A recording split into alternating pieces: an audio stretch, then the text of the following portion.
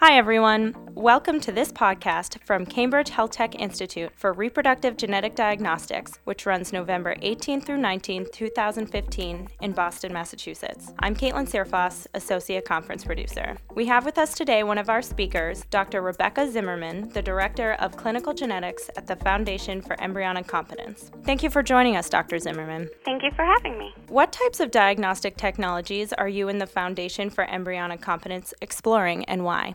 So we currently offer through our diagnostic laboratory 3 tests for embryo biopsies. We have our Select CCS, which is our comprehensive chromosome screening for aneuploidies. We have Identify SGD, which is our single gene disorder testing, which involves a custom disease testing panel for families with a known inherited disorder. And then the last thing we offer is our translocation testing, also known as rearrangement testing, so we can test for possible unbalanced products of a rearrangement, whether it's a balanced translocation or an inversion. How does the FEC set itself apart from other PGD labs?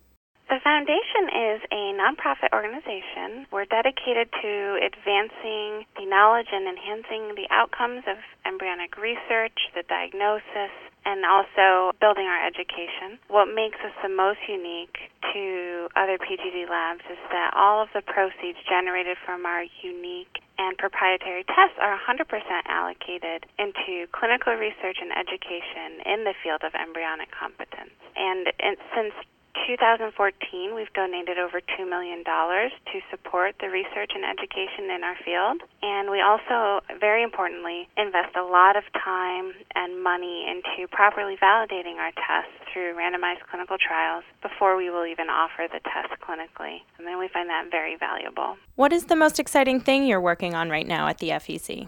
So I would say the most exciting thing we have right now is a paper that we are about to have published on our single gene disorder testing and how it sets us apart from any other labs doing single gene disorder testing.